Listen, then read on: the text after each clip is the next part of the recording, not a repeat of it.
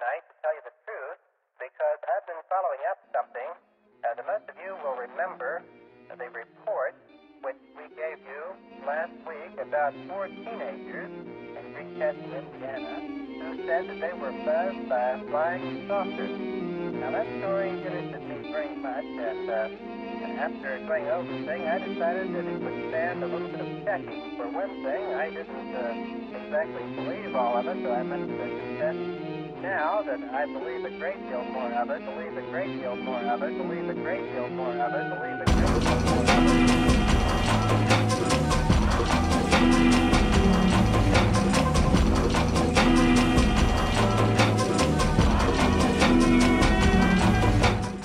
Hello and welcome to the Paranormal Sun, coming to you live from Tower Studios. I'm JT, and as always, I'll be your tour guide as we explore the unexplained. Well, everyone, I hope that you're doing well. We've had some nice weather here, i.e. we've had a good bit of rain over the last few days, which has been excellent. This has brought the temperature down, it's kicked some of the humidity out of the air, and it's been nice to be able to actually sleep at night. So it's been great. As I say, we usually get a little bit of a humid kick leading up to Christmas. It's really nice that we had a few days worth of rain to kind of knock it out of the air. Again, for those of you in the Northern Hemisphere, I know it's been quite cold in a lot of places, so hang in there. I know it's the darkest time of the year for you, as it's the lightest time of the year for us here. I mean, it gets light here now about 5:30 a.m., so yeah, I remember those days getting up early for work, and it already being light out. So, what have I been up to? Well, besides working on the show, just a bit of relaxing, catching up on some TV, and quite a bit of gaming, which has been good. Planning a few things behind the scenes. Like I say, I want to make December a fairly busy month, so I got quite a few things going on, editing and whatnot. Got a few more interviews to try and tie up. And especially just getting through these News of the Damned articles. So again, thanks so much, Trey and Jeff in Wisconsin, for sending me some stories. They won't be in this episode, but I'm going to cover some more of Trey's, and I'm going to cover the one you sent me, Jeff, in the upcoming News of the Damned episode for over the weekend. So I do hope, like I say, you're all doing well wherever you are in the world. As for things around here, as far as it goes with the holidays, just pretty simple. Not a whole lot going on.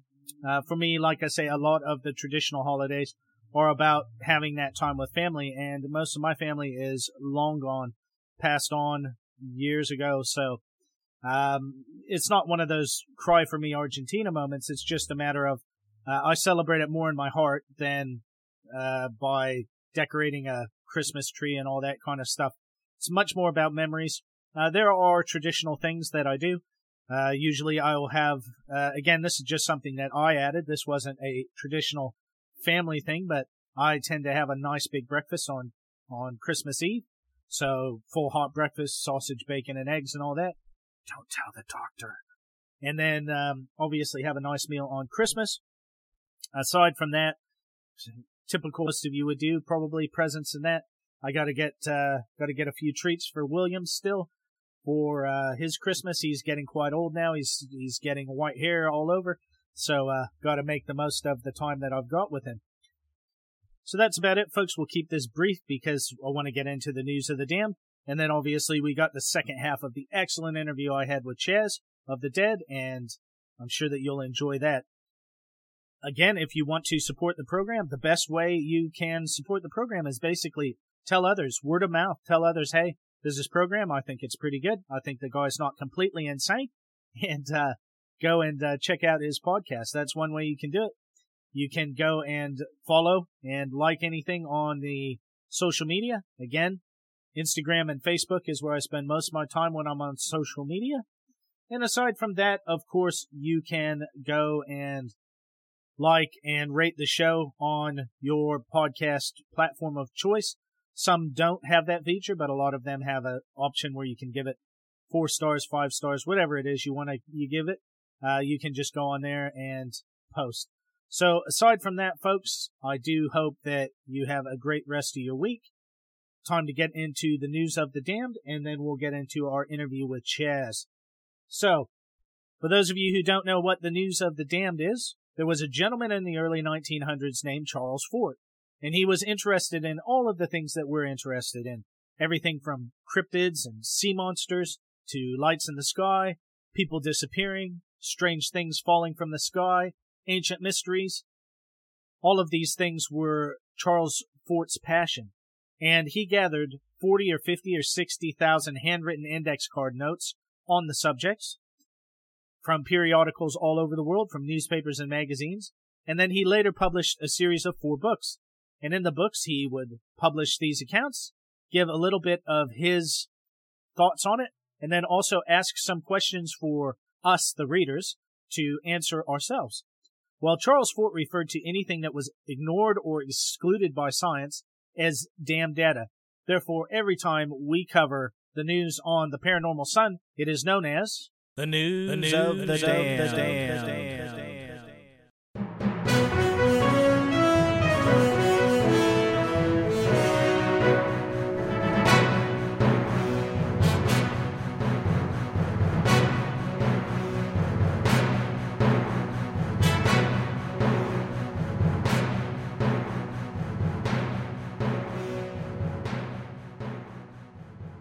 So the first one we've got here is a bit of a laugher and a bit of a tie-in with Trey sending me that story about Area 51. And you know I've covered over the Area 51, the Storm Area 51 stuff before.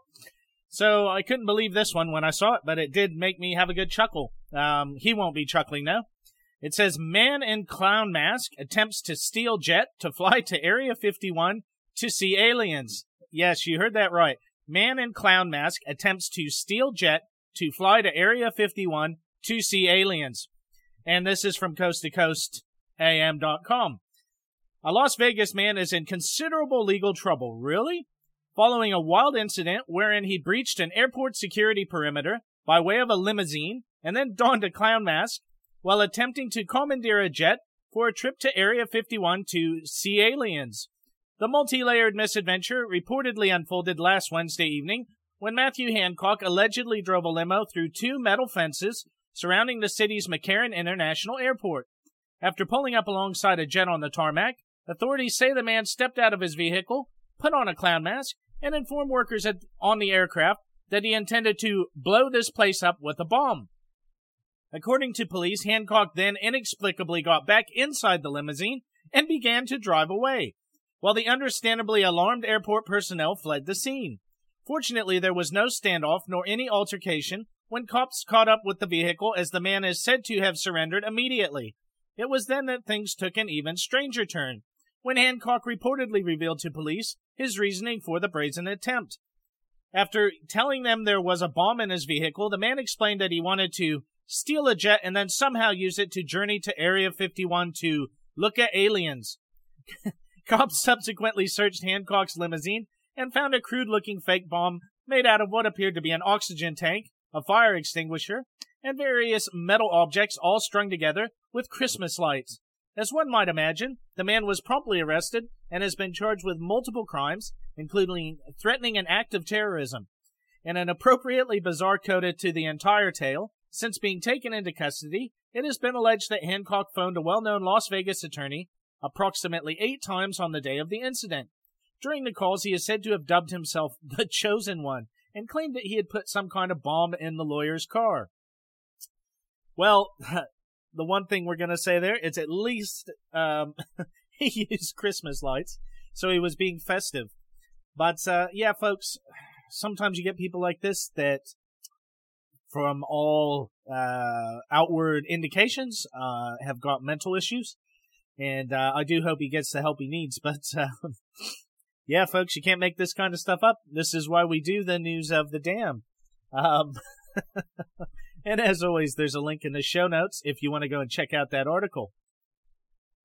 Okay, so the next one has got a tie-in to the show that I did with Lisa, the real estate agent in North Carolina and chapter president, because in that we covered what are the laws around haunted houses in Japan. Well, here we go. What do you know? From Coast to Coast AM. Again, this one is an article that says, Japanese Prime Minister moves into purportedly haunted official residence. Japan's newest prime minister has become the first person in nearly a decade to take up residence in a century-old and allegedly haunted mansion that is supposed to officially serve as the country's version of the White House. Fumio Kishida reportedly moved into the palatial estate this past weekend, and something of a break from recent tradition, as over the past 9 years, his two predecessors had each opted for alternative accommodations. Despite providing prosaic explanations for why they opted not to live in the official residence, many theorized that the real reason was because of the ghost that rumored to lurk within its halls. Specifically, it is believed that the mansion may be home to the spirit of former Prime Minister Inukai Tsuyoshi, who was assassinated in the residence in 1932. And apologies to anyone listening who speaks Japanese if I butcher any of this. Or various individuals who perished at the estate during a coup attempt 4 years later. Over the last few decades, the site has earned something of a spooky reputation, in large part thanks to tales passed down from one occupant to the next, and then subsequently reported in the press. Most notably, former Prime Minister Yoshiro Mori is said to have actually seen a ghost in the mansion, and former First Lady Yasuko Hata once revealed to reporters that I was told there are many people clad in military uniforms in the garden. Amazingly, the site was even subjected to an exorcism in 2005, in an attempt to eradicate any sinister spirits that might call the palace home. However, it would seem that the new Prime Minister, Kushida, harbors no fears of such ghosts, as he took up residence in the mansion over the weekend. After spending his first night in the estate, curious reporters asked him about the experience, and he informed them that I slept soundly. As for if he had seen the mansion's infamous ghost, Kushida simply replied, I haven't seen any yet. That said, should he wind up quickly moving out of the mansion in the not-too-distant future, it just may be because the spirits were unhappy about having to share their home again after almost a decade of peace and quiet. So yeah, again, folks, very interesting story, and again, it just goes to show how people in other countries, as opposed to the U.S. or Europe or even here, basically areas of the world that have been settled by Western civilization, so to speak, how these other cultures look at ghosts, and often they look at it in a pragmatic manner.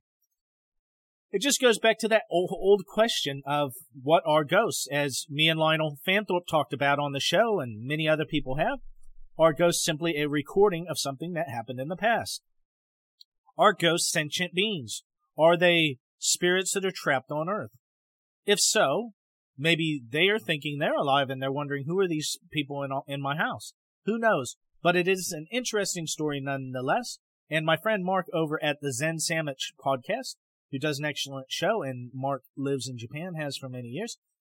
Anytime I have a Japanese article like this, I make sure to post it in his Facebook group. So I'll be posting that.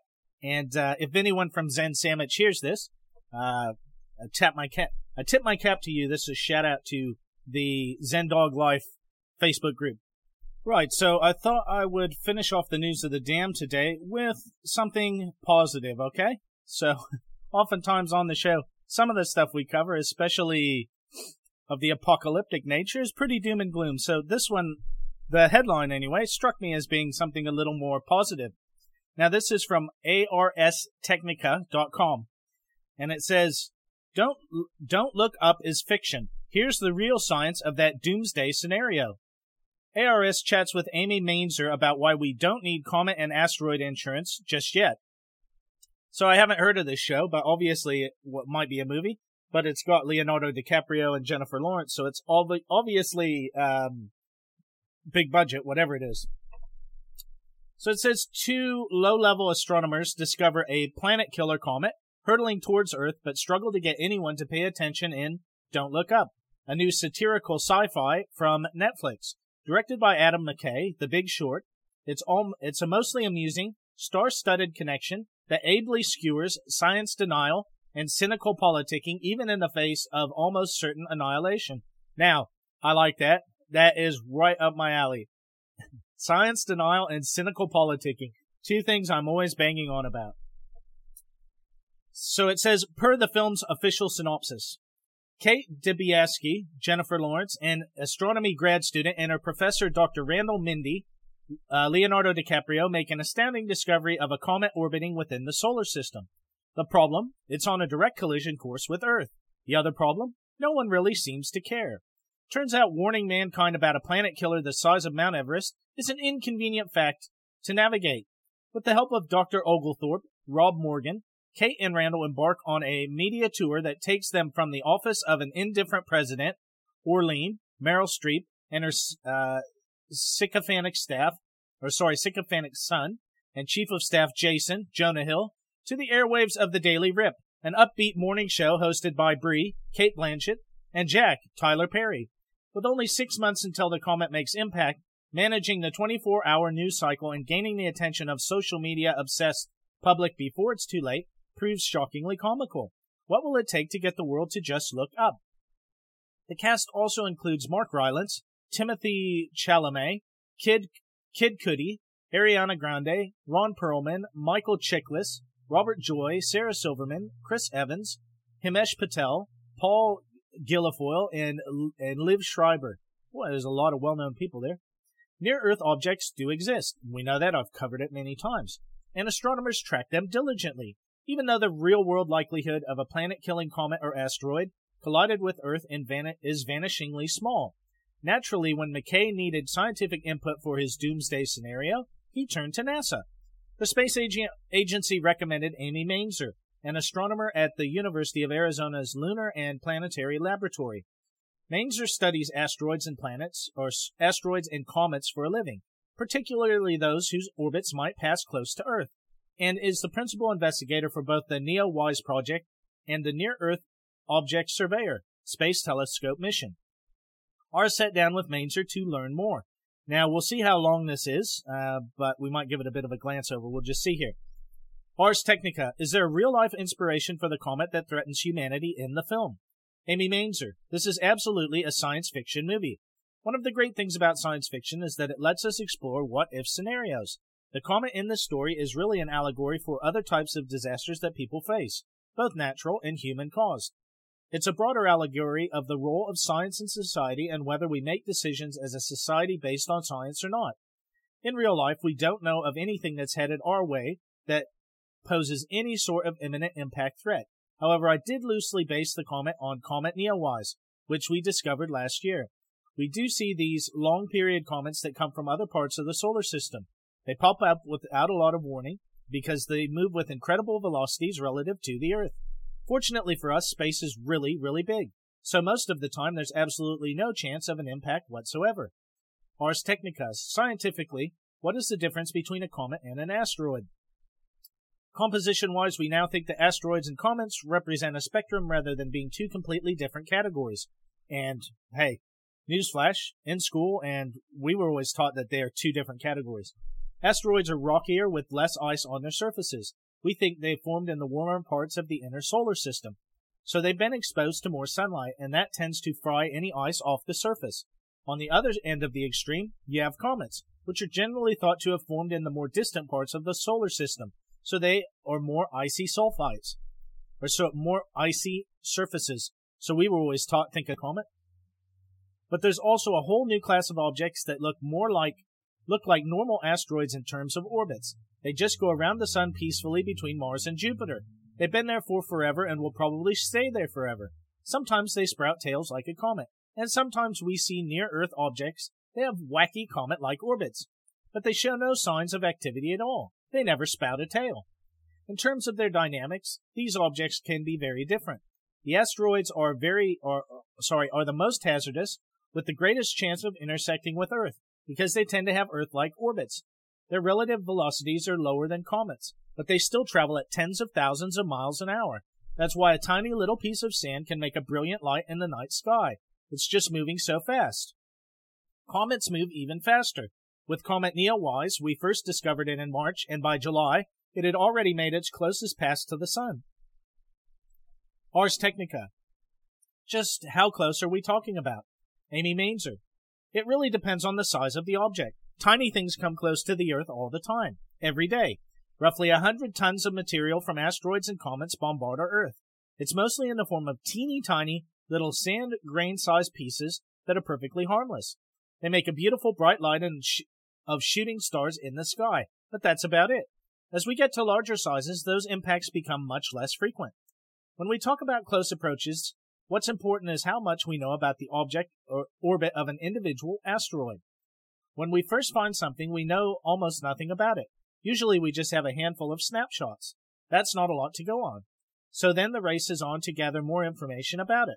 When we call something a near-Earth object, what we mean is that it comes within about 1.3 times the Earth-Sun distance.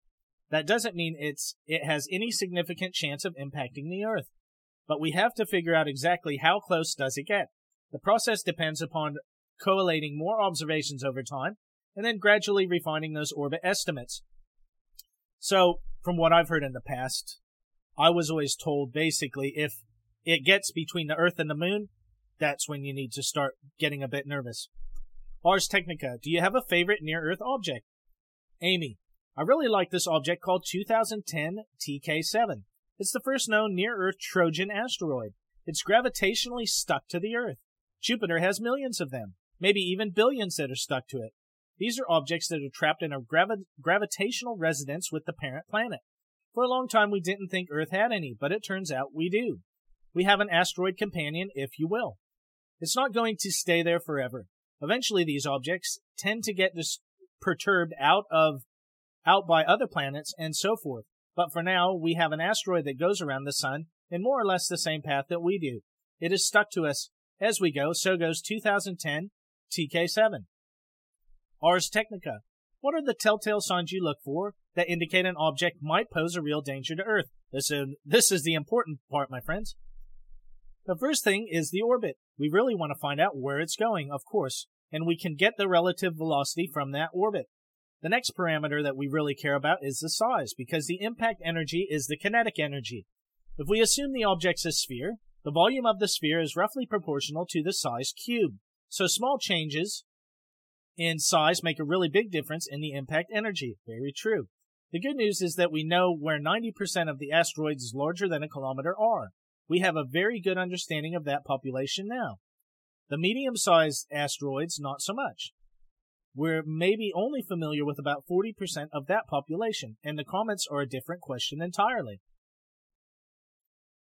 Ars Technica. A lot of the humor in this movie comes from people not taking the impending threat seriously. Granted, the real-world odds are extremely low, but what could we do if we did identify something that might be a threat? Amy. That depends on the circumstances of discovery and the nature of the object, how much time you have, and how big the object is.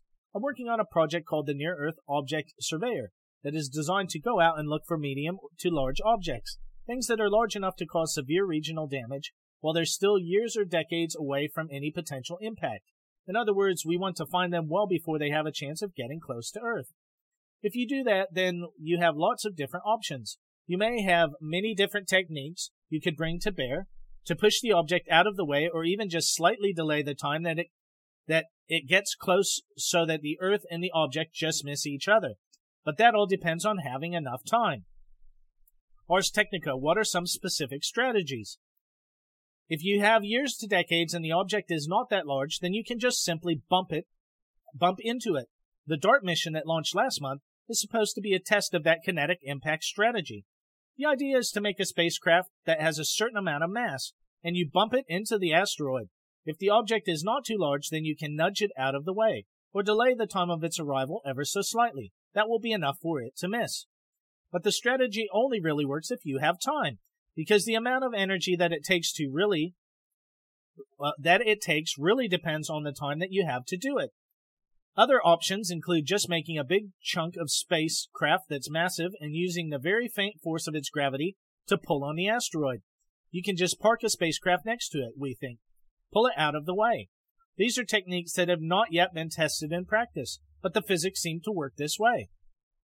The last resort option would be to use a nuclear device or some sort to try to push the object out of the way. That would be a choice when you would have very little time, or if the object is particularly large. In the case of a comet, you have no time. The object is massive and is moving very fast. So in other words, if we're going to get hit by a comet, there's not much we're going to do about it. Ars Technica, what do you think that disaster scenarios involving asteroids and comets continue to capture the public's imagination? So why do you think? Purely from an observer's point of view, these are fascinating objects. They're our nearest neighbors in the solar system. They're very ancient. They've been here since the beginning of our solar system, so they have a lot to teach us. There's also a recognition that impacts do happen. We see collisions within the main belt, for example. And of course you can just look at the moon and see all the craters up there. But there's no need to go out and buy asteroid insurance. This is not like climate change. There's an imminent threat that is happening now and has very serious consequences. Asteroid and comet impacts are very unlikely events. The sensible thing to do is look for asteroids that are large enough to cause severe regional damage. This is a natural disaster that we can theoretically prevent if we do our homework. Hopefully we can do even more advanced surveys, and maybe this is a problem we will someday be able to just cross off our list of worries. So, I did find it quite interesting. It's not quite all sunshine and roses, folks, but coming from a scientist that knows what they're talking about, it is something a bit more positive than you see in some of these disaster movies. But hey, look, I didn't start this as a plug for this show, but it does look quite interesting to me, actually, because it sounds like something that would happen to me. So it's called Don't Look Up, and it's going to be on Netflix. I don't know if it is now. But anyway, folks, I hope that you enjoyed those stories. Now, if you want to catch more stories like this, I'm going to be doing a few more episodes of the News of the Damned in coming weeks. I've got quite a backlog of stories to cover. And again, thank you, Trey and Jeff, for sending those stories through. I just haven't got to them yet. As always, there's a link in the show notes to all of these articles if you want to go and check them out. Right, so that is the News of the Damned for this episode. Now we're going to get into the second half of that excellent interview that I had with Chaz of the Dead. Again, thanks, Chaz, so much for coming on. And like I say, I've just got to get some of these backlogged episodes cleared out of the way and get through New Year's. But in the meanwhile, I'll probably be recording with Chaz fairly soon again to see what he's been up to, what's going on in his neck of the woods. But again, this was just one of those conversations. The time just flew by. Like I said, we talked for 3 hours, and when we both finished, it was just like, wow, that was, one, an awesome conversation, but second, it just flew by, as it often does when we do things that we enjoy. So go and get yourself some snacks, whatever you like to enjoy. When you're listening to the show, go and get yourself a nice drink. Sit back and enjoy the second half of this awesome conversation that I had with Chaz of the Dead. I really do hope that you enjoy it as much as we enjoyed recording it for you. The views and opinions expressed by guests on the Paranormal Sun are those of the guests and do not necessarily reflect the viewpoint or the position of JT, the Paranormal Sun, or Tower Studios New Zealand. So it is fascinating, man, the amount of stuff that's out there. Yeah, that's definitely, I've always loved to travel, so to combine the two passions like that is something I just love, period. But it's something that is kind of it's a wall in research you first come across if you're like, go ahead and try it. Google Haunted Africa. Everything that comes up is in South Africa. It's only in these English speaking zones. Yep. But if you go to these other places and you speak to people, there's crazy paranormal things happening everywhere. So to go in and, kind of decipher and bring these stories back, interview people and, translate these forgotten works and, thank God for computers. They definitely help. My Spanish is okay, but it's, I'd be lost without computers. Yeah, and I'm the same. I'm passable. Yeah. And I also have an international community of friends and people from all over the world who are, willing to help me translate things, and I help them with their English, stuff as well. And, we are able to share this, this global community at a distance, to really bring stories, that are forgotten back to the forefront. So I'd like to get these Siberian ones out. I want to get them out I'm so ready to go and investigate, but there's so much red tape still to be done. But hopefully I've got a couple other places in mind and other cases to look at. If you do find any, odd ones over, in the Pacific Islands, some of those remote islands, I'm sure there's, some cases waiting to be discovered. And if you're looking for another weird one, I've got a super weird story coming out in this month's Paranormality magazine. Right.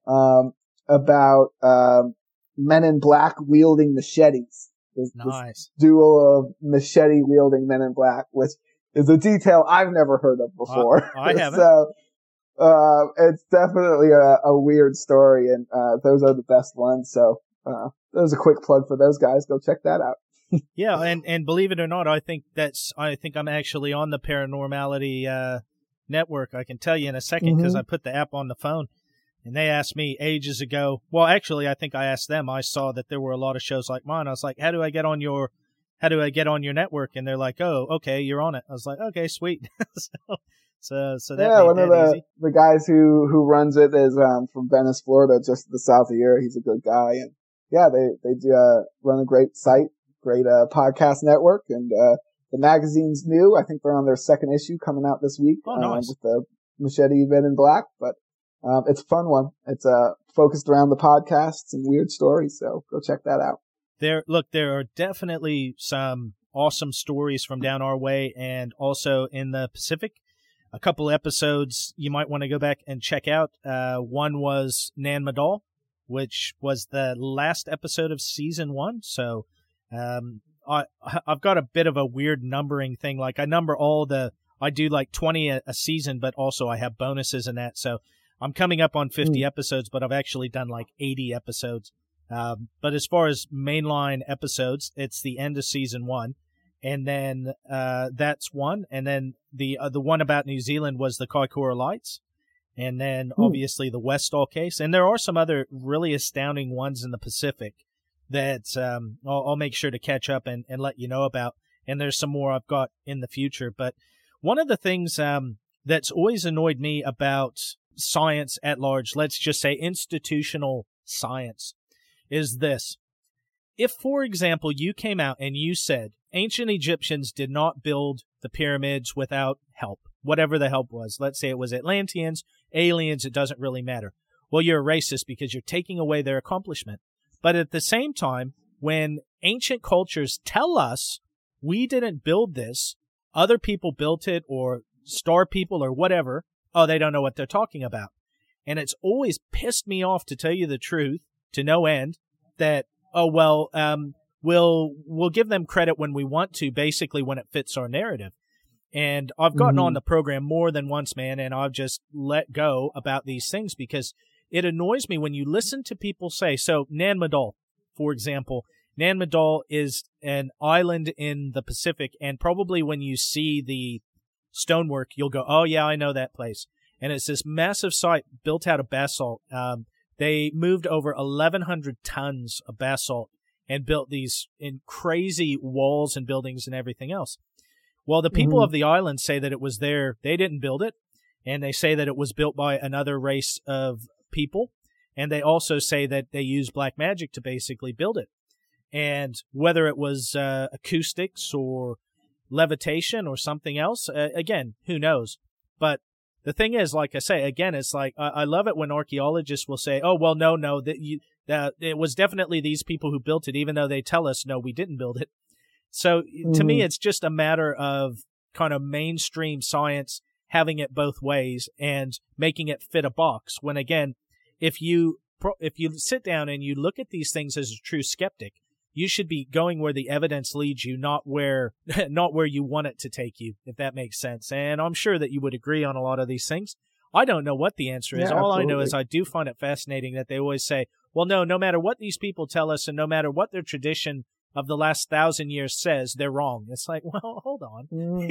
Yeah, it's this know-it-allism that is kind of persistent in academia, but in a lot of fields. You know, no one wants to admit they're wrong.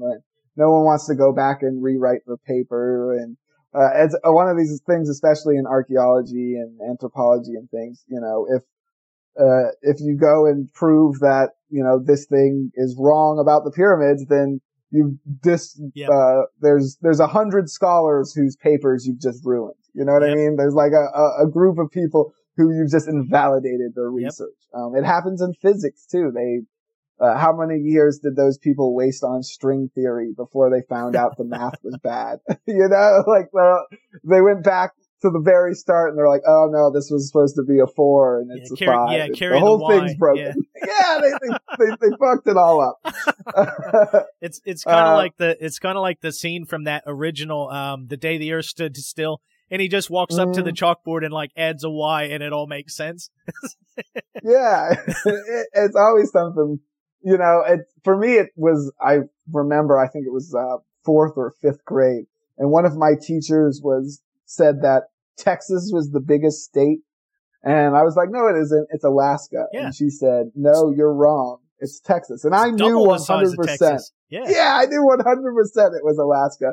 And then that was kind of like the first moment where I was like, oh, you know, anybody can be confidently wrong. Yeah. You know, you know, whether it's authority figures or random people, anyone can be super confident that they're right and just be completely wrong. And it's something that people, you know, some people realize and some people don't. And it's really hard to, it's definitely a different frame of mind. Yeah, man, look, I'm a different sort of bird. And if you listen to the episodes, it would definitely come across. I'm the type of person who love it when science will come out and say things like, this is our best guess or our best theory. Hey, then I'm on board. But when you come out and you tell me this is what happened, it's like, where's the time machine? Because you sure as hell weren't around back then. So don't tell me this is what happened just because you want an ego trip to say you know everything.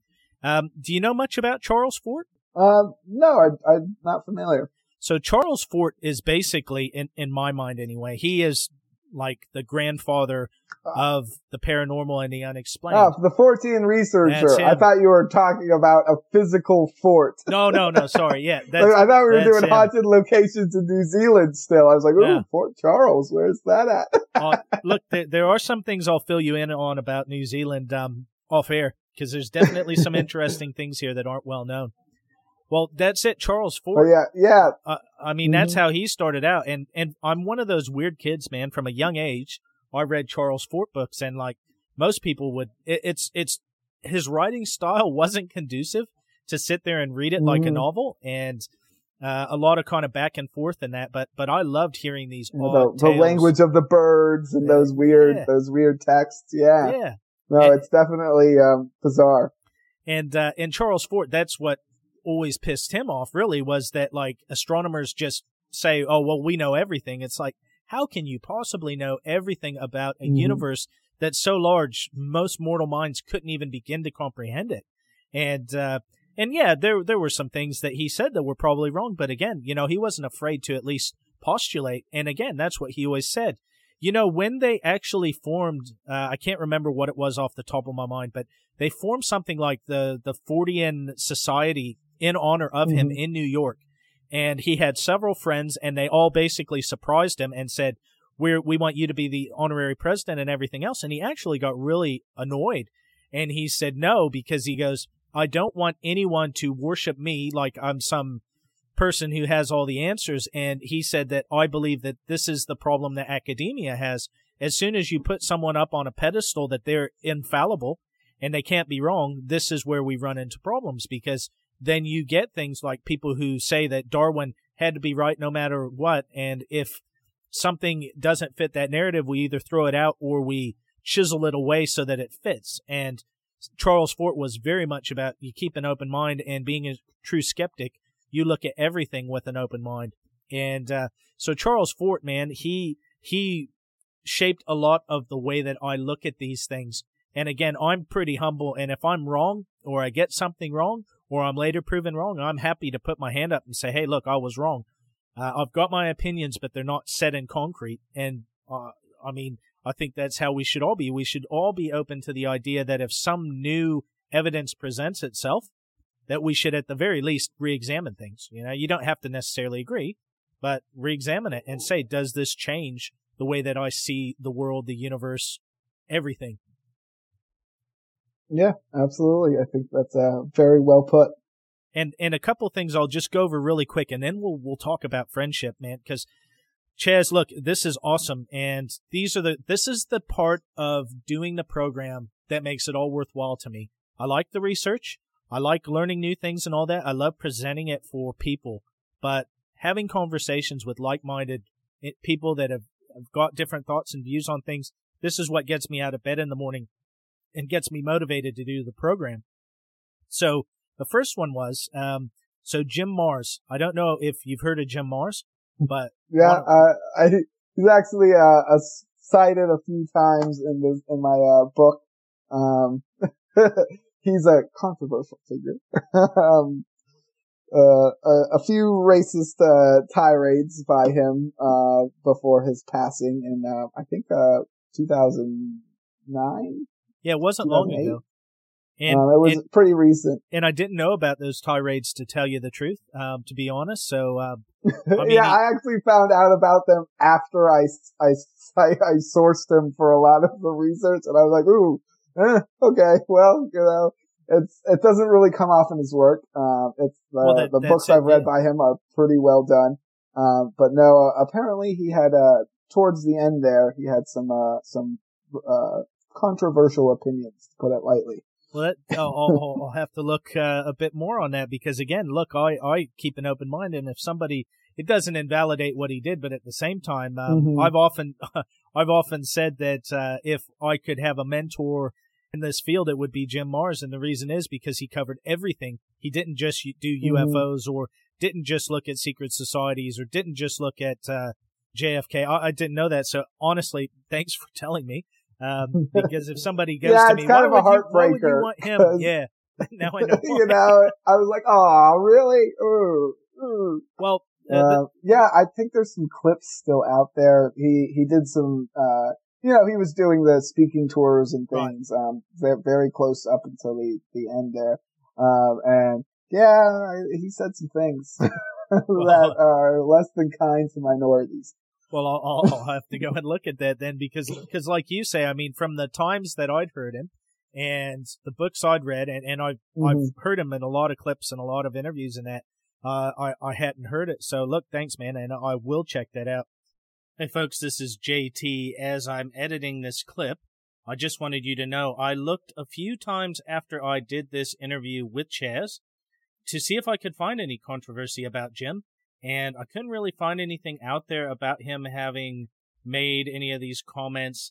And I also just tried again now. I just had another Google, just basically look for Jim Mars racist comments or racist clips. So Chaz may have got the name mixed up with someone else. Or maybe there's just something out there I don't know about. But I just wanted to make sure, folks, that I clarified that for what it's worth, I couldn't find anything as of the release of this episode about Jim saying anything that was any more controversial than you would expect someone who was in their 60s or 70s to say. Chaz and I do catch up from time to time on social media, and I will be having him back on the program in future. So I'll ask him the next time we talk just to see if he can point me in the right direction. Now back to the conversation. But with Jim Mars, among other people, I mean, he's an advocate, and I fully agree with the fact that there's been so much technology that has been suppressed over time. And I'm not just talking about like the last 50 or 100 years, but thousands of years, things that have been discovered or rediscovered. And it's kind of like, oh, well, we'll just kind of sweep this under the rug and keep it quiet. We don't need every man knowing about this. And so like you were talking about the UFO with the insect parts, things like that, the flying platform. Mm-hmm. I'm not surprised at all to hear about things like that. And then also what I was going to say about that whole area of Chile and Argentina, believe it or not, that book that I was telling you about, the story, I don't know about you, but for myself, I've read so many things in my life. Oftentimes there'll be a book or a story I've read, and I'm like, I've got to find out what this book was or try and find it now. And I've looked for several, and that's one of the books I've never been able to track down, but it was basically a book I read in school about South American, at the time I think they called it superstitions. And it was the story of a boy who was basically in the Andes, in the southern Andes, and in and around that area is actually where this supposed valley and these entities that you couldn't see were supposed to have been located. And then you've also got the fact that when Magellan and other Spanish explorers sailed past Patagonia, they said they saw giants there and they saw fires, even though mainstream archaeology will tell you that it wasn't settled. at that time anyway.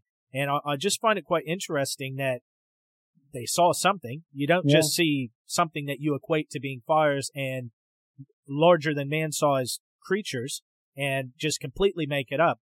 And then one of the interesting ones, you were talking about the UFOs and the kind of the conquistadors and the Spanish explorers. Again, synchronicity. I was covering a news segment. I always do a news segment before most of my episodes, and I call it the News of the Damned as an homage to Charles Fort. And this was specifically about Oklahoma. Now, there's a national park in northern Oklahoma, and I can't remember what it's called off the top of my head. But anyway, they said that this conquistador who went there, and I think it was Coronado, he said that he had 3 of his men disappear in flashes of green light. And this is in his journals. And so, again, it's just, I mean, he doesn't, I haven't gone back and found the journals because I only just read that this week. But again, I was just fascinated by this because most of us in this field, we've heard of Columbus and that he saw lights. In fact, his ship sighted lights in the sky the day before they made landfall in the Americas the first time. And going through the Sargasso Sea and some of the things that they said they saw there, there's all kinds of stories that the sailors saw lights under the water, which could be many things, could be bioluminescence. But I find it interesting that that was in the area that is the Bermuda Triangle. And also there's all these stories about the underground or underwater base off of the Bahamas that's purportedly a UFO base, and also that the U.S. basically has the equivalent of Area 51 on land underwater in that area. I think, can't remember the name off the top of my head, but it's an acronym. So it's an acronym for this underwater base where they tell us, of course, that they're just trialing submarines and different things, but who knows what they're trialing there. And I find it fascinating that, again, people 500 years ago saw things in this area. And continuing with Patagonia, Darwin actually was the HMS Beagle, or however it was. They spent some time in the Land of Fire, the Islas de Fuego, right. Where these native tribes, some of the most bizarre native traditions and art and things in the world come from the Selknam tribe and these native populations in Patagonia. But they noted a bunch of Bigfoot-like creatures. They said that the natives told them, and they witnessed themselves, these kind of lost souls or whatever. And some of the crew described them as Bigfoot. Darwin thought they were just exiled members of the tribe, like people who were banished. But there was this kind of mysticism. He wrote they were exiled members who had like magical powers or something like that. There was this mysticism around them. So, it's in this area, it's a kind of a really fascinating, bizarre location with really diverse paranormal activity. When you go to Chile in particular, the culture there is very matter of fact when it comes to UFOs. Right. It's something that's and similar. other paranormal things. Yeah, it's like when you go to Roswell, New Mexico, and people are like, yeah, the aliens, they come here, they're flying in the sky, I've seen them. It's just something that happens. It's the same kind of, nonchalant, like, oh yeah, no, I've seen one, or my mom saw one, or yeah, my buddy was zapped by one. Like, they're the phenomenon. Lots of strange stories. I went to one national park and spoke to one woman who, her husband guided some people to these, a strange rock formation. It almost looks like tiles. It's up in the Andes, and these rocks kind of make these natural forming tiles, and it believed that it's a UFO landing spot. And while they were up there, there was this one of these tiles. They would step into it, and there would be like 20 seconds of paralysis. You would be frozen for it. Wow. And each one of them tried it, stepping in this tile, and the same thing happened. And, they were supposed to camp up there, and they were like, oh, we're good. We're going to go back. Yeah. They did the hike back down the same day, because, this strange kind of, phenomenon. And it is things like that where, it's not necessarily even a UFO involved. There's no UFO sightings there. It's just these weird, bizarre interactions. Patagonia itself, by my count, is the most densely populated water cryptid area in the world. Wow. You could go from lake to river to lake to ocean, back and forth for months, looking into all the individual aquatic monsters that are said to live in Patagonia.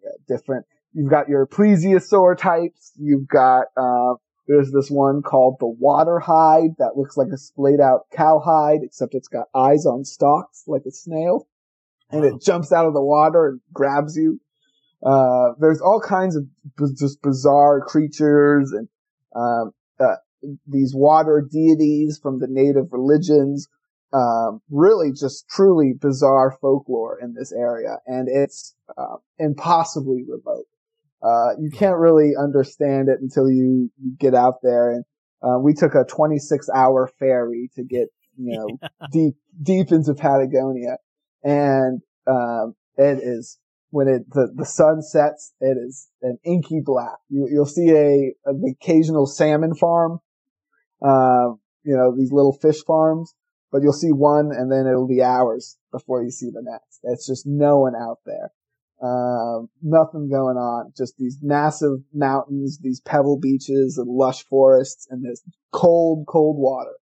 And, it's really untouched. It's beautiful. You don't see like plastic bottles or bags for washing up. It's really untouched land.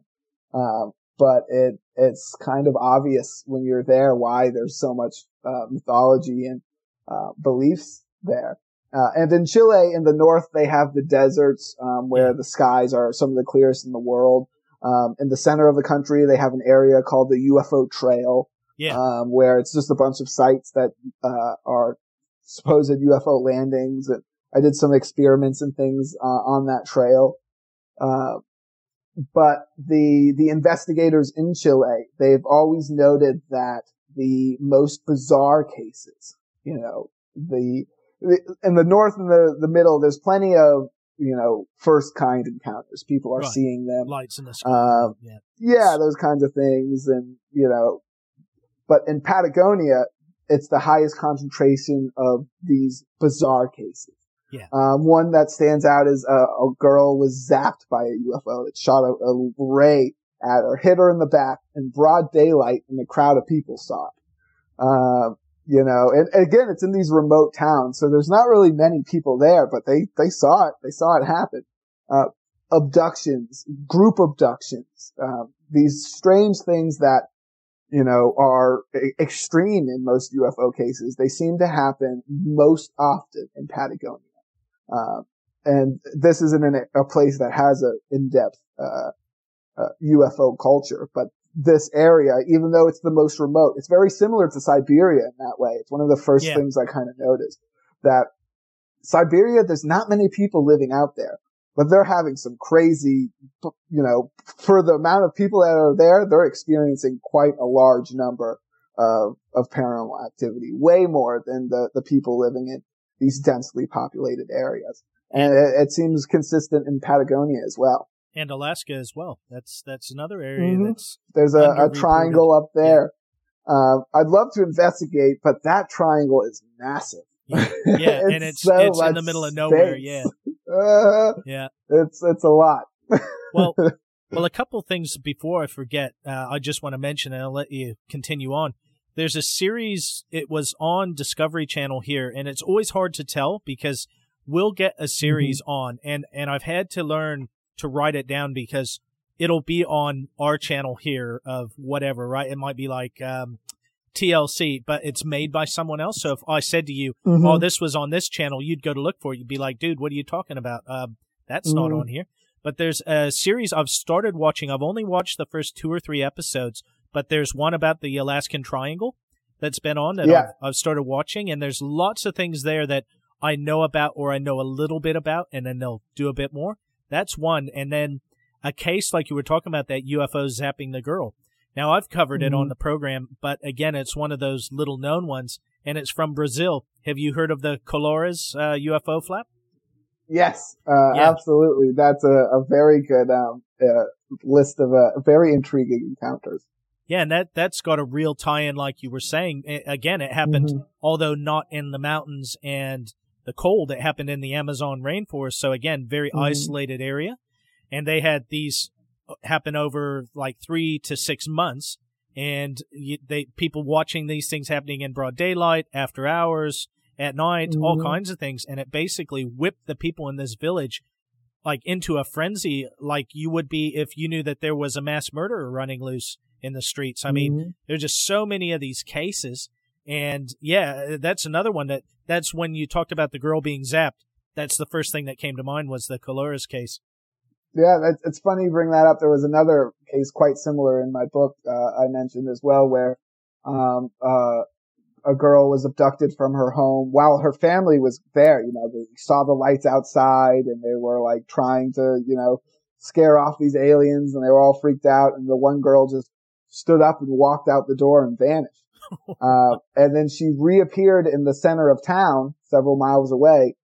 It's dark, but she reappeared in this giant flash of light, and it woke up people. It set off car alarms and things like that. And she just appeared.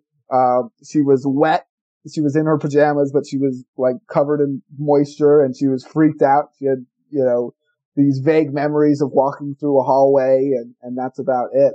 And, it became like a weird religious site for a minute. People were like paying pilgrimage to it. And it's, you know, this weird line between religion and, UFO people were also coming and, you know, kind of contributing to this weird mysticism. It's weird how cultures in different areas react to these interactions. Yeah. But it is something that is pretty consistent, that they seem to happen. Well, there was another case, and I'm sure it was in Chile, that I heard about, and this was, I haven't gone into it on the program yet, because again, I mean, so many subjects, man, it's like, where do you find the time? I haven't got into time slips and missing time aside from just like very basic, but there was this case where there were some Chilean, I want to say army, soldiers out on a training mission, and basically their commanding officer disappeared. And he turned up. The story's actually in the Hunt for the Friendship book. I included that one. Yeah. As an example of how extreme and how bizarre these abductions in Chile can get. Yeah. That one was what was his last name? Lieutenant. I have the book here. I could look it up. But he and was on a training mission on the side of a mountain with his subordinates, and they Corporal Valdez. That's it. Yep. The Valdez case, and they kind of took formation, and there was this big light kind of descending down toward the mountain. All the animals, you know, were seeing it too, and they were reacting. And the sergeant kind of the corporal, I'm sorry, he walked off towards the light, and he vanished for about 15 minutes. And 15 minutes later, they found him, and he was afraid. He was freaked out. He couldn't remember their names, and he couldn't remember his own name. He was in this weird kind of catatonic, freaked out state. But the weirdest part was that the clean-shaven corporal had come back with the beard. That's what and freaked that me his out, watch was several days wound forward. And so that's one of the best examples of this kind of missing time, or this time alteration, where he was gone for 15 minutes, but he's come back with this physical effect, like he's been gone for much longer. Yeah, I remember the first time I heard that, I said to myself, oh, wait, this can't be real, you know? So I did a bit of looking on it, because there are some cases over the years that you can kind of scratch the surface and find out that there's not a lot of proof to it. But this one I was just dumbfounded by, and that was the thing that got me, was the beard. You know, it's like he had a beard that was at least 2 to 3 day growth, and yet he's only gone a few minutes. It's like, what? Yeah, and the source I used for the story, they were interviewed right after it happened, and it was done by a professor from one of the universities nearby, and he was a journalist and a professor, and he was like, yeah, these people were freaked out, and I can attest to the fact that the colonel did have a beard. His watch was wound forward. Wow. And they all said that wasn't how it was before. They were definitely, something occurred to them. And it was very, there's an audio recording of this interview too.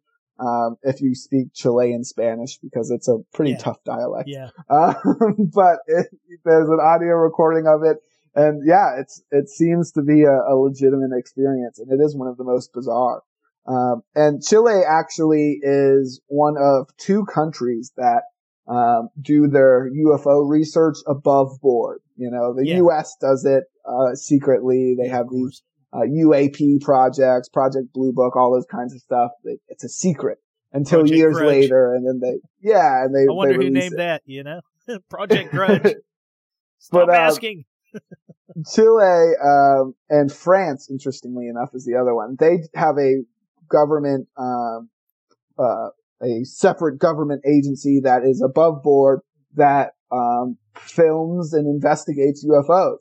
And people are, they're all amazed by these Navy UFO videos coming out from, the U.S. Navy. But the Chilean, UFO research, the government research organization, has been putting out similar videos for decades. And better, in my mind, better videos. Yeah, there's super bizarre ones out there that are, again, they're on these high-tech military cameras and things that are, and they're decades before these new ones. And, people are so surprised. Oh, well, there's only 2 or 3 of these Navy ones. No, I have volumes of them I can show you of similar objects doing similar bizarre movements. Well, one of the things that I do, look, man, again, it's amazing how similar your and my mindsets are. What I do on the program, wherever I can, I try and source audio from as close to the events as possible. So, like, I was really fortunate to be able to dig up some of the interviews of Lonnie Zamora right after basically his sighting occurred. On the last one, the Val Johnson case, I had about 3 good audio clips, and one of them was within a year of him having this encounter. Because, again, I want these people, whether they're alive or past, I want them to have the chance to say what they saw and what they encountered. And most importantly, as close to the event as possible, because, again, all of our memories over time, we might forget something or we kind of remember something a different way. But if you've got the instances as close as you can to the events happening, in my mind, it's going to give us about the clearest picture that we can get of what the witness says they saw at the time. And like the Chilean stuff, though, man, there's some amazing stuff out there. I'm sure you've seen the one of that craft that was kind of cigar shaped or kind of rod shaped. And it was like emitting that black cloud in the infrared. That's one of the most bizarre ones. I think that one's in the book as well. That's one of the more bizarre videos that they've released. It seems to be dumping some kind of substance. It's just a lot of these weird videos. And it's interesting because they are public and there is public discussion behind them. There are people, and a couple times they have been like, oh yeah, you guys are right. This is a weather balloon from this place or whatever. And they're able to confirm it by crowdsourcing for the information. But a lot of times it works the opposite direction where, on that video in particular, they were like, well, let's, use the camera angle and let's calculate flight paths. And could that be a jetliner that's dumping illegally? They tried, and all it did was confirm that it wasn't, because the plane that they were expecting it to be, they were able to match up with a different area of the video, and it was a whole kind of research situation. Right. But it occurs because it is above board, because you are able to let dedicated people, like individuals in the public, are able to get that content and material and look into it. And you're right, man. Look, like France, I'm a bit mixed on France. And the reason I say that is there are things that the French government have done and that they've released that I would say, they've done well there. But through some of the stuff I've dug through and some of the research I've found, I personally, and again, this is just my personal opinion, I think that there are some things that they're still withholding, because you'll find in other documents about other cases, you'll have confirmation that there's footage of this or that exists. But when they've been questioned about it in the past, they've said, oh, no, there was no footage, or we don't have that footage. But in their own documents, they allude to this footage that's been seen by them. And it's like, well, where is this footage then? One of the things, I think it was in the Caloras case where I covered over, actually, the French government started talking about these cases that happened in South America when the Brazilian government has been pretty upfront that, yes, we dispatched Air Force officers and everything else to the area, but they claim there's nothing to it and there's nothing in their archives. But the French Sea, on the other hand, have said, well, hang on, there's all this documentation because we've seen it. And then, of course, the Brazilian government it's just confusion on their part, which did make me laugh. I find, and again, I don't know what they are. I don't know what kind of collusion governments have at a high level because I've never been privileged enough to walk those halls. But I do find it interesting that depending on the case and depending on how good the case was or how many people cited it, there seems to be differing answers on cases that might have similar evidence, if that makes sense. Yeah, I think what's occurring in whatever this, I guess you can call it a soft disclosure, right? That's occurring kind of right now. It's definitely motivated, right? They wouldn't be releasing or discussing this information without a motive. Right. They wouldn't be doing it if it didn't somehow serve their purpose. So it's interesting to see it disclosure kind of fall out along these Cold War lines, for lack of a better word. Who knows why they're admitting to these videos now? I have some people I trust I've discussed to on the inside. There's more videos, from what I understand, more convincing ones that exist that aren't very classified. I mean, they're classified to you and me, but the people I'm in contact with, they're not the top rungs of the security world.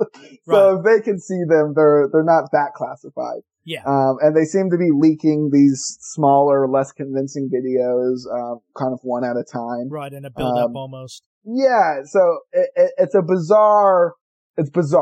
It's interesting, but it seems purposeful. And whatever their motive is almost certainly militaristic. Yeah. That's why I think we're getting an extreme amount of skepticism from a lot of corners of the research world when it comes to these videos, when it comes to Tom DeLonge and To the Stars Academy as a whole. I'm actually, you know what? I'm going to say it. I'm on Team Tom. I think he's doing fine. If I had access to those videos, I'd put them out in the same way. But it's more about the response to them being released that's really intriguing and interesting. Right. And it's something we're going to keep an eye out for.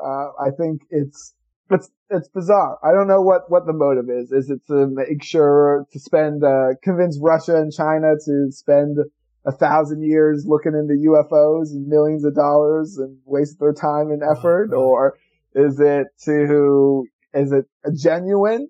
Is it like, hey, we don't know what these are and we hope, like in Chile and in France, maybe the public can give us more insight? Who knows? It's a bizarre situation. It's intriguing. And I'm curious to see if these other videos I've heard of, what will happen with those? How far this kind of, soft disclosure will go. Look, it's interesting that you say what you've said. Like you, I mean, look, I know people. But again, it's not like I hang out and have lunch with retired brigadier generals from the Air Force or anything. But I have known people in the government of the U.S. at both a state and national level. I've known people in the UK Parliament. I've known people here in Australia in the government. And they all tell me the same things. Basically, number one, politics as we know it is acting. Most of what happens is scripted. As far as what they say, how they say it, when they say it. There are certain lines that they're free to move within, but there are certain things that are out of bounds, and it's made very clear to you very early on that if you step out of bounds on these subjects, you will not be elected again. And I had a very good friend, actually, I went to school with, who was told, he said, well, you didn't elect me, the people elected me, and they just laughed at him, and they basically told him, and how hard do you think it is for there to be some scandal about you and you'll never be coming back? You won't be getting voted back in. It's not that hard for us to have something happen and have some things released and you won't be reelected. Now, one of the things that I know in general, and especially the person that I knew who served in the UK for over 40 years, they told me UFOs are out of bounds. You do not talk about UFOs. Even if you're questioned about it, you just kind of laugh it off. Now, obviously, there's that part of the puzzle. Then you have the part of the puzzle along the lines of someone like Wernher von Braun. And I'm sure you know the famous story about what his secretary supposedly said. So, for those of you in the listening audience that don't know, Wernher von Braun was a Nazi scientist in World War II. He's the man who basically developed the V-2 rocket that was the precursor to the intercontinental ballistic missile. And after the war, he came to the U.S. under Operation Paperclip and went to work at NASA. And basically, if Wernher von Braun and other Nazi scientists wouldn't have come on board with NASA, we never would have beaten the Soviets to the moon, I can tell you that much. It was claimed by his secretary that near his death, on his deathbed basically, Wernher von Braun basically told her that the first boogeyman was the Soviet Union and that the military-industrial complex was going to milk the Soviet Union for every dollar they could. Then after that, it would become terrorism. And terrorism would become the new boogeyman, and they would get every dollar out of us taxpayers that they could. Then the last one would become aliens, and that basically aliens were going to invade the Earth, and that we needed to spend all the money we could to defend ourselves from aliens.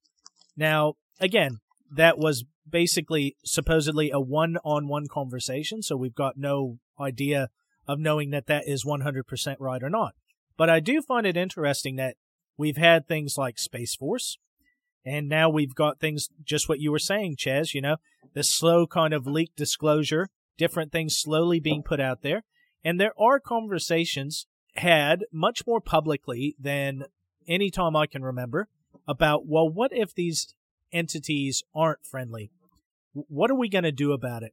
And I mean, Ronald Reagan, obviously in the UN, I can't remember, I think it was 1983, he had the conversation in the UN about saying how quickly we would forget all of our problems and become friends, basically, if we could prove that there was something from outer space that was here and didn't have the best plans for us.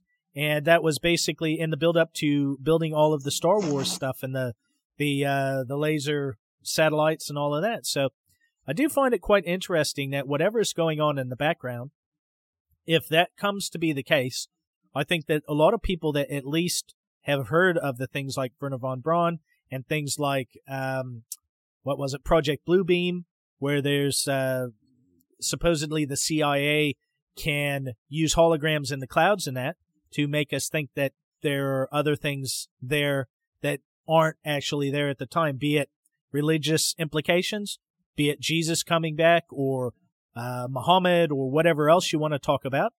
I do find it quite fascinating. And so I'm always, it's not that I don't believe that it could be something less prosaic, but at the same time, I always keep one part of my mind on that and saying, hey, or is this going to be when we find out that this is really what's going on? Well, yeah, something I always remind myself is constantly, especially with the UFO subject, is to remember that all the theories about UFOs and aliens and things, that we still don't have a definitive alien creature.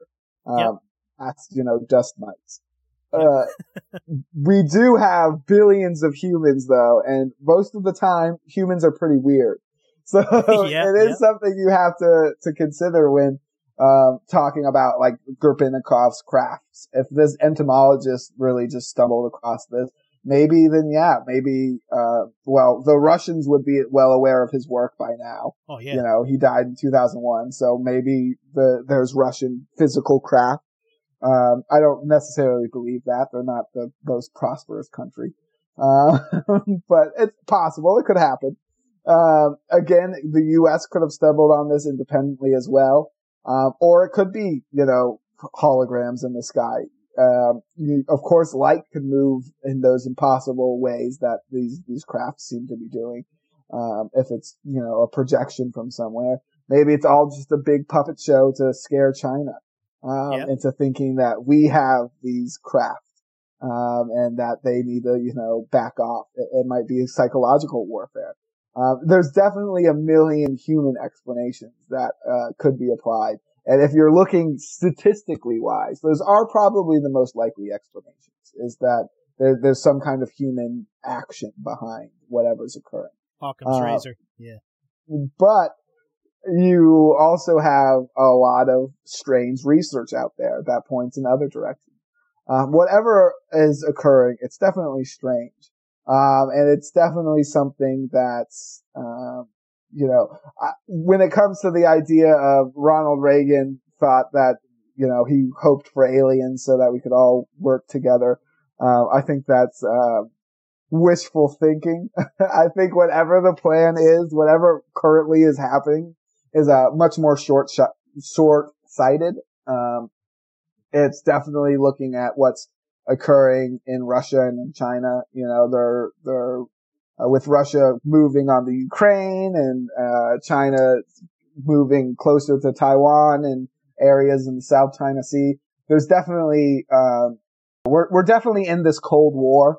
It never ended. The opponent just kind of shifted. Yeah. A new focus, but, whatever this disclosure, I would be, I'm almost certain it's connected to those kinds of actions. And whether that is, maybe it is to say, hey, guys, maybe we shouldn't be doing this because the aliens are here. Maybe that is what's occurring. And maybe China and Russia are sitting on a bunch of videos themselves and they're like, oh, well, it's not the Americans. Maybe this is us finally admitting it. Right. Maybe, but who knows? Whatever it is, again, though, I think it has to be linked to these global actions. Otherwise, the Pentagon wouldn't be okaying it. Can I say I've seen footage that isn't out there yet? No, but I fully agree. There's definitely in my mind, I'm convinced that there's other footage because I've heard of, like I say, I've heard of these films referenced in other files from the CIA, from the military that have been released, referring to other footage. Now, one of them was, I want to say it was John Glenn. Now, and I've discussed this on the program. I did it on one episode. I just can't remember which one. Now, John Glenn claimed that they saw basically a UFO at an airbase in California. I want to say Edwards Air Force Base. They filmed it, and they had several thousand feet of film. They sent it off to Washington. And then when they asked about this footage, where's this footage and where did it go? They basically said, what footage? And the footage basically disappeared into the vaults of whoever it was, and it was never seen again. And he was told later on, if you want to be an astronaut, it would be a really good idea if you didn't ask about that anymore. So he stopped asking. And it's not only him. I mean, this has happened in other countries and other places. Australia is another instance where footage of a purported UFO landing in a dry riverbed. And again, they had something like 16,000 feet of 8mm footage of it. And it went away and disappeared.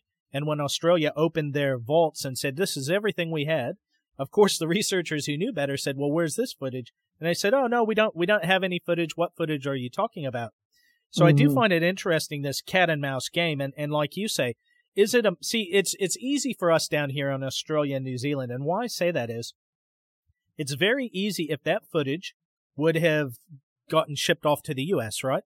But the odds of the U.S. government shipping it off to an ally like us, maybe to the U.K., but I have a hard time believing that. And the reason I say that is the U.S. didn't even want to give the U.K. the atom bomb after the war. Why would they want to give them some proof that there's objects that move beyond our known physics? And it's highly doubtful to me that they would have done it.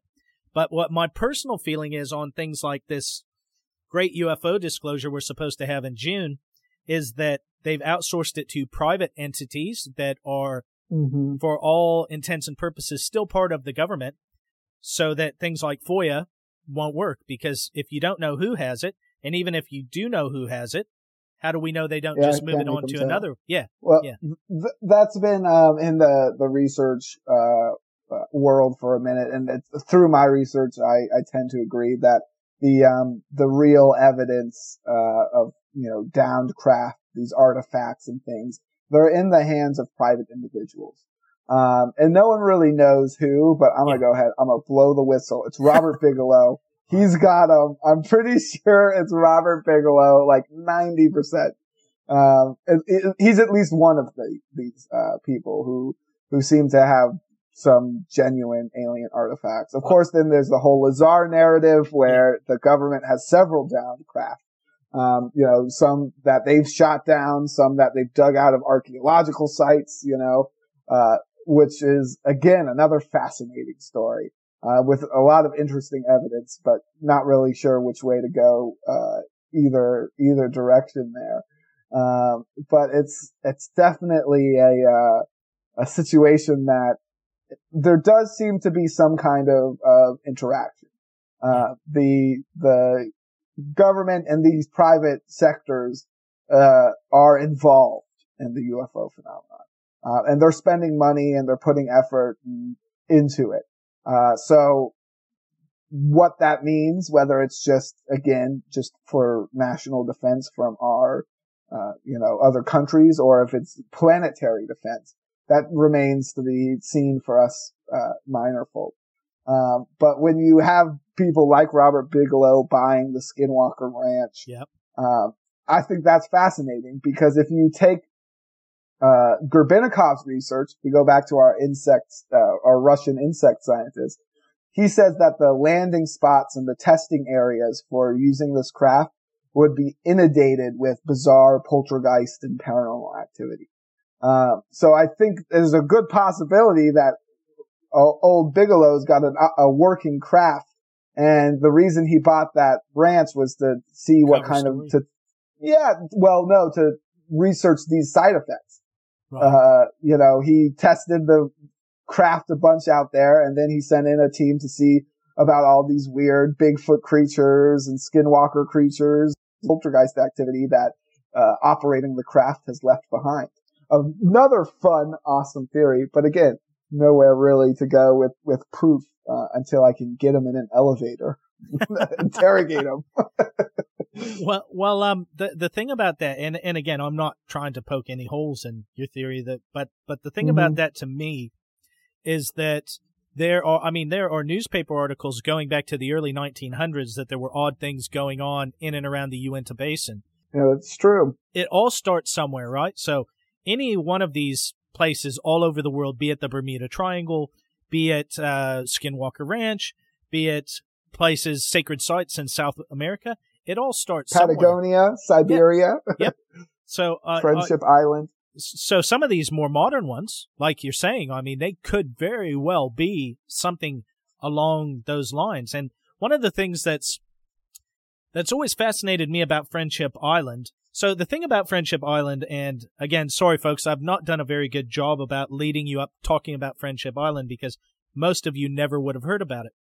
But in the 1980s, there were claims coming out of Chile that there was this island that was occupied by tall, blonde-haired, blue-eyed, although I don't know if they were all blue-eyed, but basically Nordic-looking individuals, be they advanced humans or aliens, but that these people basically occupied this island and were communicating with people on the outside world by FM radio and other, I think it was ham radio and CB radio, and that they were basically hiring local Chileans to smuggle things into this island off of the Pacific coast of Chile. And it all kind of really built up to this 1985 UFO case in Santiago, Chile, which has been, now I haven't looked into it far enough to be 100% sure, but basically to scientists it's been debunked as a French weather balloon that flew across the Atlantic and then was sighted over Santiago. But anyway, it's a really fascinating case, and it's one of those really on the cutting edge of ufology, I would say. And what I mean by that is, even people in the field, you go out and you try and research Friendship Island, and short of doing what Chaz did and going down there, there is not a whole lot out there to be found. I mean, it's really scarce. And what there is, most of it tends to be in Spanish, in Peruvian Spanish. Chilean Spanish.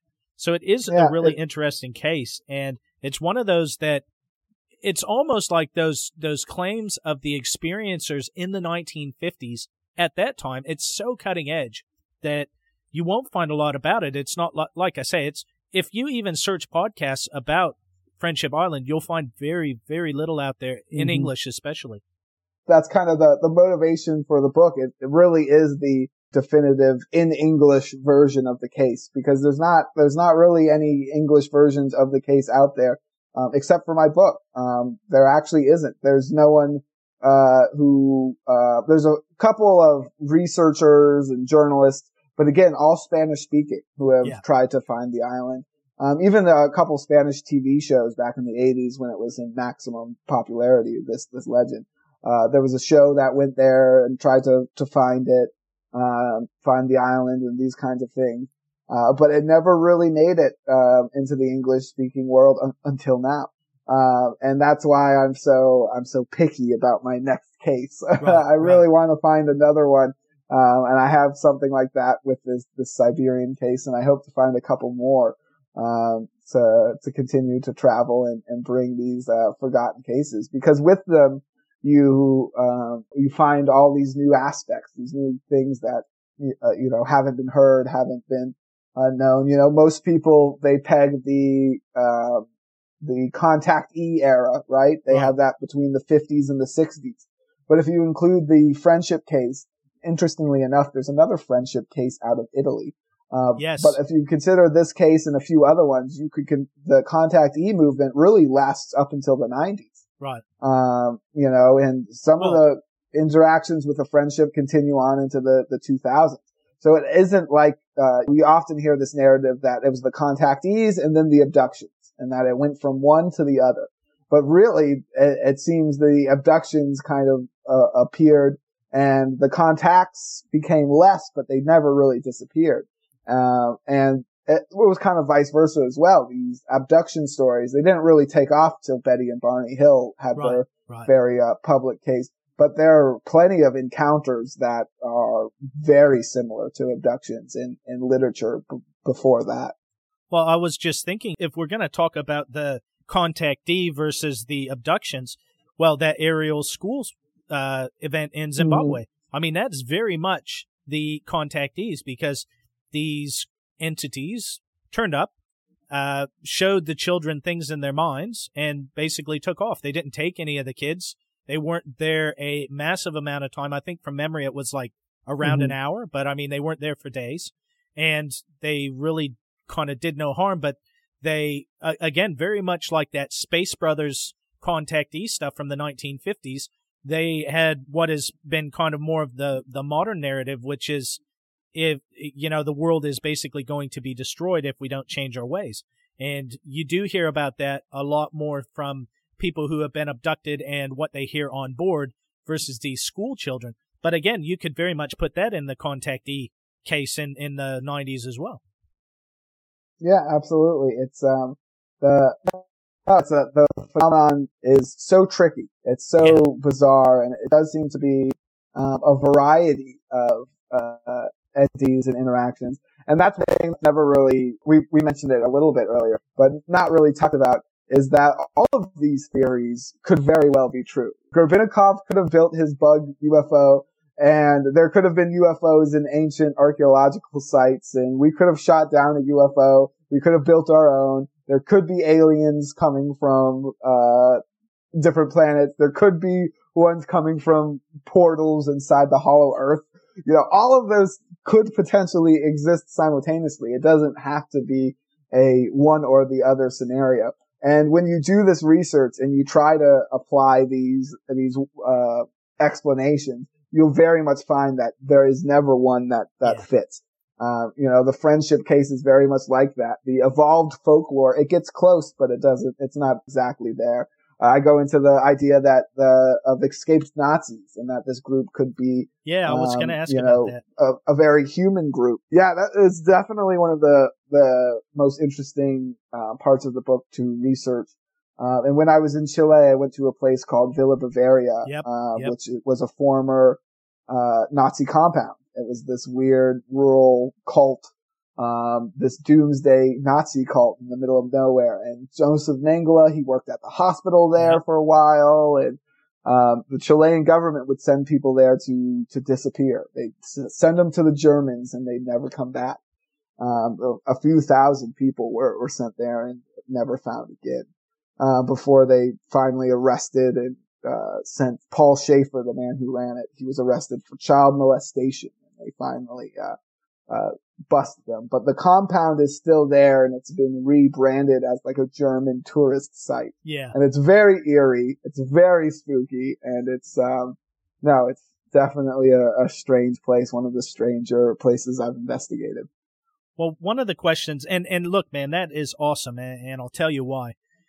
One of the questions I've been asked by people before, they'll kind of say, if there's one thing you had to point at to in this whole kind of, let's say, alternate reality world, so whether it's UFOs, whether it's cryptids, they'll always say to me, which ones are you the most sure of? And one of the ones that I have no doubt in my mind that there were several high-ranking Nazis that escaped Europe, made deals with the Allies for various bits of technology or information, and went on and lived their lives out in South America, among other places.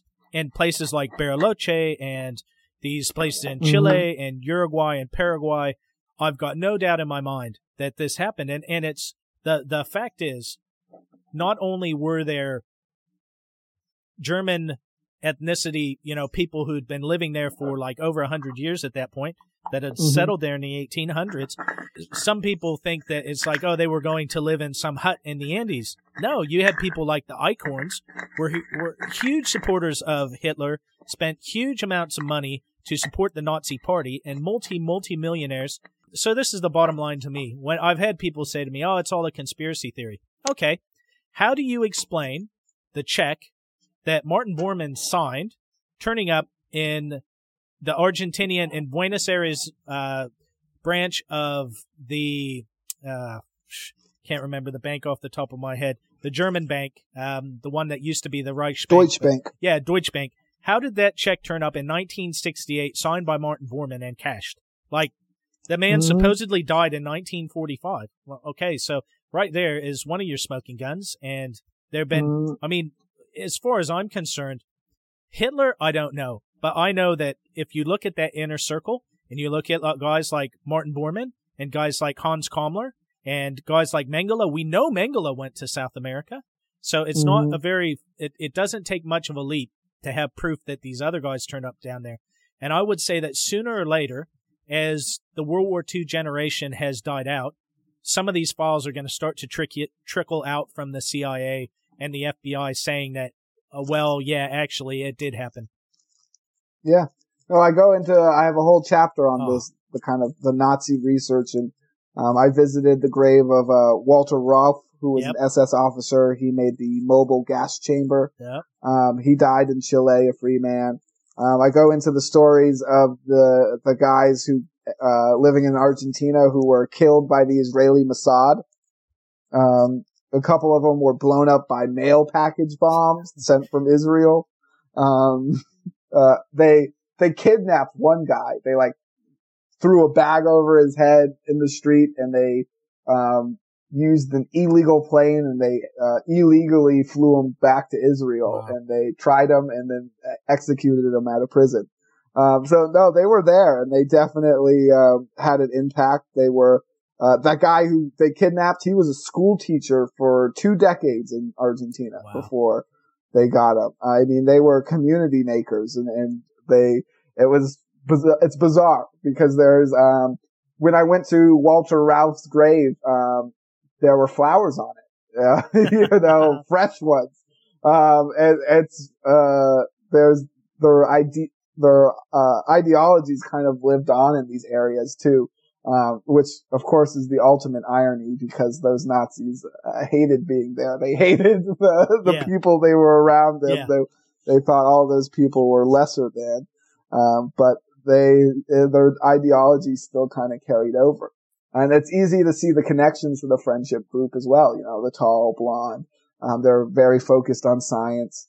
And there were quite a few Nazi U-boats that washed up in Patagonia after the war as well. Yeah, with pages ripped out of their logs, by the way. The one washed up, and the deck gun had been crudely ripped off the top of it.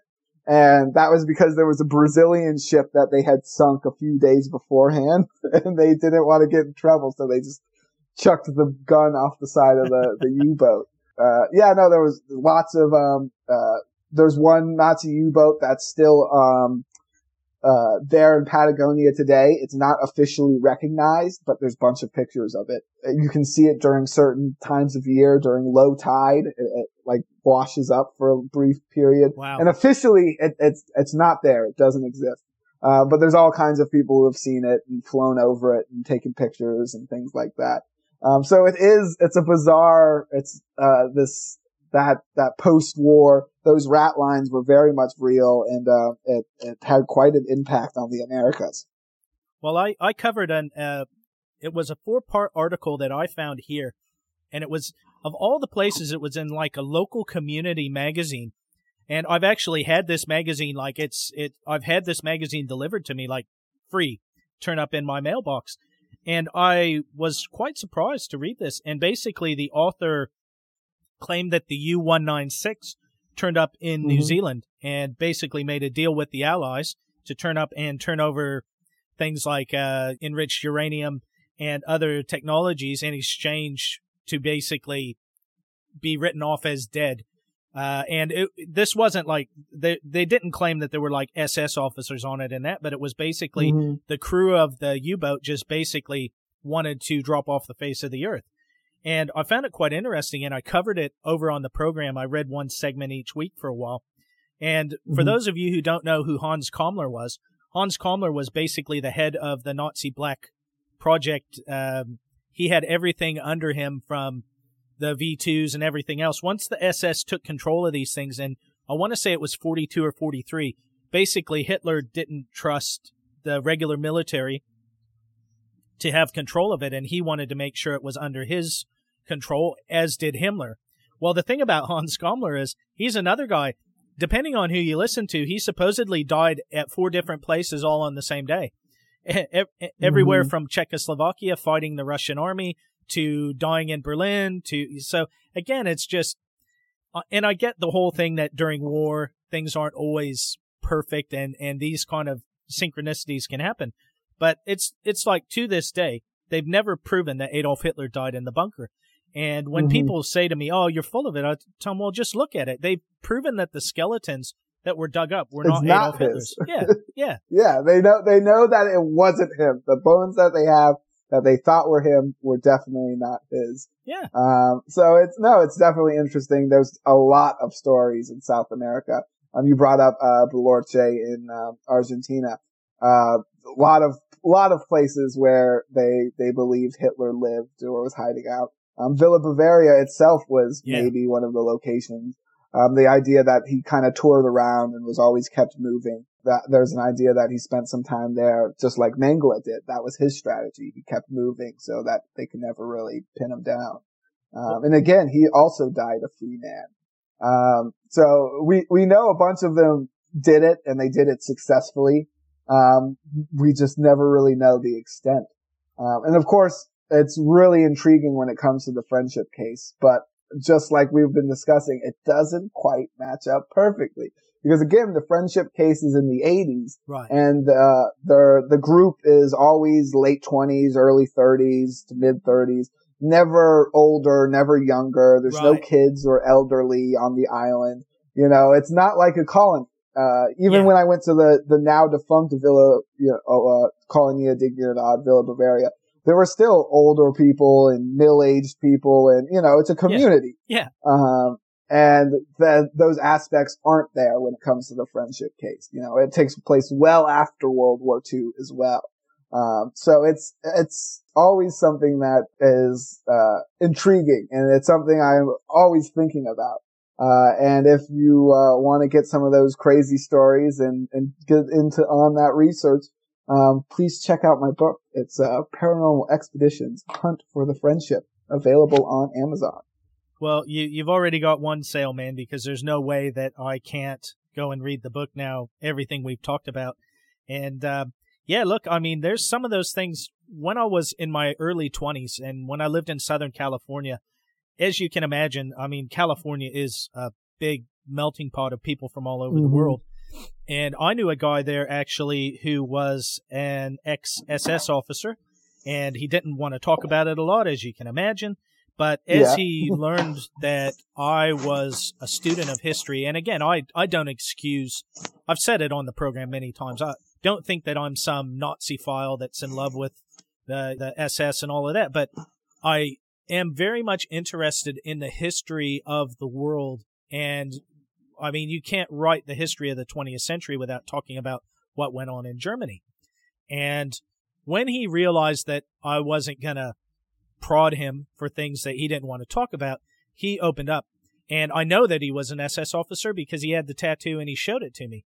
And he was a colonel in the SS, and he told me that he talked to after the war, and he knew he knew Scorzani, and he knew many other people. Now, he said he didn't know what went on as far as people going to South America or other places. He only knew rumors, so he never had it confirmed to him. But he said that Otto Scorzani told me, because Scorzani moved to Spain, and that's where he went after the war because he wanted to keep a fairly low profile. Well, Scorzani told him one-on-one that he had been told, don't go to South America because you're going to raise too much of a high profile if you turn up down there because you're too well known. And he was basically told, don't go to Argentina and don't go, to South America, basically. Go wherever they already else have too many big hitters. Yeah. And he didn't need to hide because I think he served 5 years after the war. He did his time, and he was a free man, for lack of a better term. He'd already served his time, but this guy basically told me that Scorzani was told by people in Der Spinner, it's the spider in English, but Der Spinner is basically what the Germans called the quote-unquote Odessa file. They didn't call it Odessa, they called it Der Spinner. And he said that Scorzani was basically told, don't go to South America. We don't need you here. You're like a rock star. You're just going to raise everybody's ire if you turn up down there. But this guy told me he had no doubt that a lot of these guys escaped. He said the money was definitely there. The funds were there. It was offered for him to go on the run at the end of the war, this colonel. And he basically said no, he was just going to face justice as long as he ended up on the Western Allied side of the line. He said he had no interest in going and dealing with the Russians. But he went through it. He got his interrogation. He did his 2 or 3 years in a prison camp, and then that was it. But he said he had close friends that he grew up with that were in the SS that followed the rat line through Italy and then got on ships and went wherever else. But he said he never heard, maybe he did, but he told me he never heard from them after that, after the end of the war. But he basically said the stories of the Nazi gold and the treasure and that, he goes, although overblown, they were very much true. He goes, guys were, especially guys that were officers, were given money to basically be able to form a new life if they wanted to. And back then, I mean, it wasn't like it is now. You could basically turn up in a country and they would say, well, where are your papers? Oh, I lost them. I'm a refugee, been fleeing from Germany or whatever, and they just give you new papers. And that's what the Catholic Church did for a lot of them. But yeah, I've got no doubt that those things went on. And it is interesting as you think about your life, and then you think about some of the people you've run into, and you just go, man, I wish I would have gotten more details from that person at the time. Yeah, right? Yeah. Oh, I wish I could talk to that B guy again in Morocco. I have so many questions. Oh, yeah, man, definitely. And that guy, this colonel, I think his first name was Kurt. Or at least that's what he went by. But look, he had some things left. He didn't have his uniform or anything, but he had his dress dagger. And all I'm saying is, it wasn't some guy just telling me stories. And again, I know enough about the war. I know enough about history to know what the way that the tattoos, the script they used, and everything else. And this guy definitely still had his tattoo. And he said he did things he wasn't proud of. He said, but he was a young man during the war, and he wasn't. He said to him, he believed early on the whole story that you're defending the country and everything else. And then he said, when things start happening, like you're watching people shoot women and children, you do start asking yourself, well, what the hell are we really doing? And he was in Russia. He saw a lot of things that went on. And if I would ask him about something, like I would say to him what really went on here or there, if he didn't want to talk about it, he'd just say, look, I really don't want to talk about it.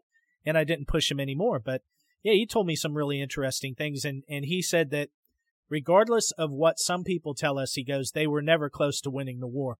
And they really knew it. Anybody who knew what was going on in Germany, they didn't have the materials, they didn't have the fuel and everything else to win the war. Yeah.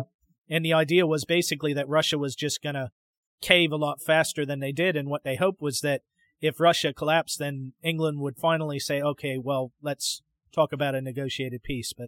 But anyway, the whole thing, the South American tie-in with the Nazis, obviously, we've all heard rumors of the Antarctic bases and everything else. I just do find it fascinating that it is kind of the story that doesn't die. Like, to this day, there are still people. I mean, what was that movie that came out with Nazis on the moon?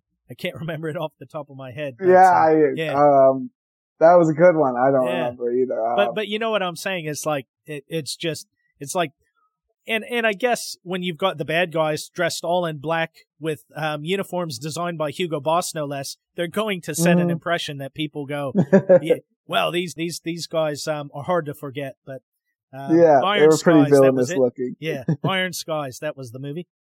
Yeah. Well, Chaz, look, man, I'm happy to hang around. I don't want to keep you all night. I know it must be getting pretty late there. Oh yeah, I've actually got to get some dinner now. Fair enough. But this was a blast. I mean, this is awesome. I could go on for hours talking about this stuff. It was, you're a great conversation partner for it, because we're really into the deep cuts and the weird stuff, and this was a blast. Thanks for having me on. Everybody's trying to take notes going, hold on, what were they talking about again? Let me write this down. No, look, it's the same. So why don't you plug your website and your book again? Just give you another chance to make sure everybody's, and I'll make sure that there's a link in the show notes, but make sure that you get it out there for everyone. Yeah, absolutely. My website is chazofthedead.com. You can find all of my articles and podcast interviews and all that kind of stuff there. You can find me on social media at Chaz of the Dead, Instagram and Twitter.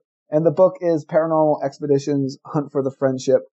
If you love weird stories and histories and paranormal investigations, and that obscure stuff that no one's covering, then it's the book for you.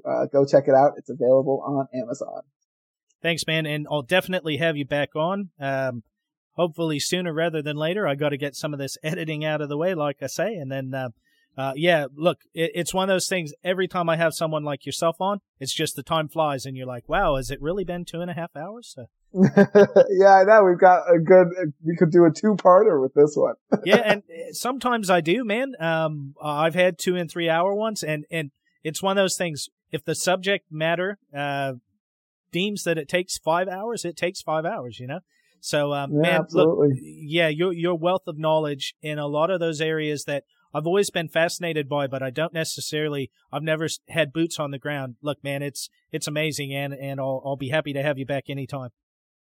Yeah, I'd love to be back and do another 2.5 hours. This was a blast, fun conversation, and I love getting into the theory and the crazy stories. This was great. Yeah, man, it is. It's awesome, and I'll make sure I let you know when it comes out. It might get moved a little bit further up the queue because it's been an awesome conversation and I've really enjoyed it. Oh, cool. Good. I'll make sure to plug it on all my stuff when it's out there. And, thanks again, John. This was cool. Thanks, Chaz. Take care and have a good night, and I'll talk to you soon. Yep. You have a good morning. Peace. Thanks, man.